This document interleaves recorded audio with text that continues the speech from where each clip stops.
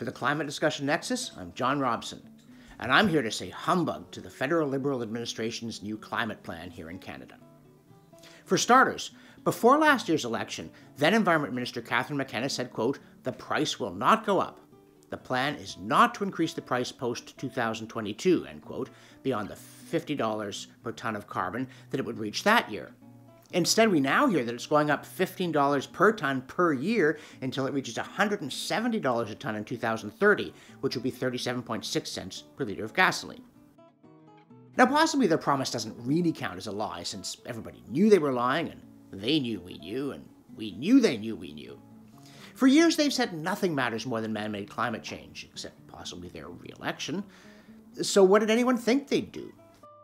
Some major Canadian energy companies appear to feel that the crocodile will eat them last if they admit that their product is destroying the planet and then say they'll try and do it a bit less. But that plan can't work, because the activists and politicians really think that if we don't get to net zero by 2050, the planet will burn up. Crackle, crackle. And of course, the politicians need to get re-elected or they can't save the planet, which is why the new carbon tax, like the old one, will be rebated back to us so we can all afford to buy just as much of the new, more expensive gas as we could of the old, cheaper kind. And in response, the opposition parties gave off the usual angry roar. But they had nothing of a more useful sort to offer, because those on the left want drastic action that really would hurt voters, while those on the right, which includes some provincial premiers, say, oh yeah, we're totally on board with the goal, but we'd just do it some other way that we can't tell you about right now. Oh, and then, of course, in the province of Quebec, they've got a cap-and-trade program, which means they're exempt from the federal carbon tax, even though the provincial price per ton is so low it's laughable. It's maybe $17 a ton now and might get to $23 by 2022. So in short, everybody's doing exactly what you'd expect, and we don't mean that in a good way. If you want more of this kind of thing without having to look at my face, click here and sign up for the newsletter. Meanwhile, what's the climate crisis doing? Well, it's becoming serious, apparently. We're told by people who, at this point, would look darn silly saying anything else, that 2020 is the hottest year on record, or so close as makes no difference. For instance, Canada's capital is currently tied for the fourth highest number of days above 0 centigrade in a year since records began in 1872. Gotcha? Notcha.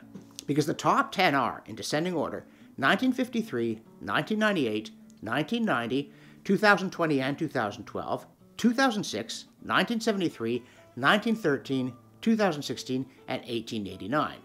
So the last decade has seen 3 of the top 10, by this measure at least. But the top 3 were all more than 20 years ago, and some on the list are more than a century old.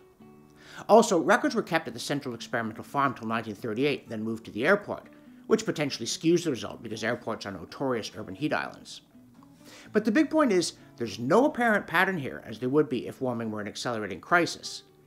And even if there were an apparent pattern, it actually wouldn't prove much of anything, because it would also have been true in, say, 1940, that many of the hottest years on record were in the last 20, and that certainly doesn't prove there was an urgent man-made warming crisis at the start of World War II. Instead, we now know it got colder for 30 years. And finally, Ottawa's just one place. But if we're not having our hottest years ever, one after another, and many other places aren't, from Australia to the American Midwest and beyond, then where is? Just as everywhere can't be warming faster than average, everywhere also can't already be warmer than average, nor can it be cooler. But it's almost as though climate alarmism has this real world somewhere inside a computer where temperatures are rising relentlessly, and then the actual temperatures in actual places where actual people live are some kind of rustic sideshow. Hence, we hear that, among other things, climate change is destroying the Great Lakes, according to National Geographic, which ran not 1, but 2 articles on this horrifying development. Their environment executive editor, Robert Kunzig, actually said he was nostalgic for, quote, the good old days of burning rivers, end quote, because climate change, quote, is warming the lakes, diminishing their ice cover, and decimating the tiny plankton at the base of the food web. More than 180 invasive species, like zebra mussels and sea lampreys, have disrupted the food web from top to bottom, end quote. We didn't even know zebra mussels came from a tailpipe. But as usual with climate change, it gets worse, because the other National Geographic piece says the lakes are the lungs of the world thanks to all the fresh water with all the diatoms in it, but the diatoms are shrinking due to climate change. And, moreover, quote, with our ongoing emission of greenhouse gases, we've even managed to re-engineer the weather over vast stretches of the Great Lakes watershed, increasing the frequency of severe storms, end quote.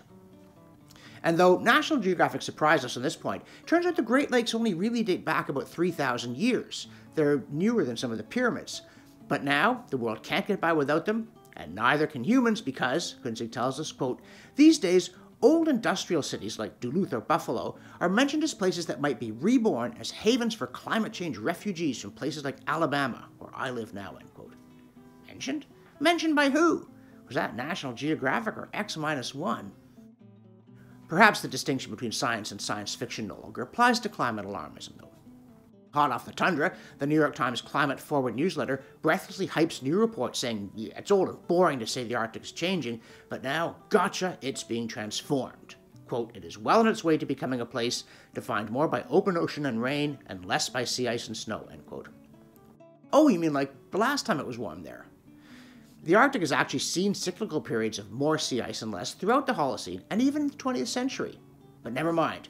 It is, like so many places, quote, a region that's warming faster than any other on the planet, end quote, and transforming to a, quote, fundamentally different climate, end quote, like the one it's had many times before. Of course, any such change is bad, because all effects of climate change are bad. So what about that massive greening of the planet in the last 40 years because plants like CO2, the one that's helped feed so many people in the third world?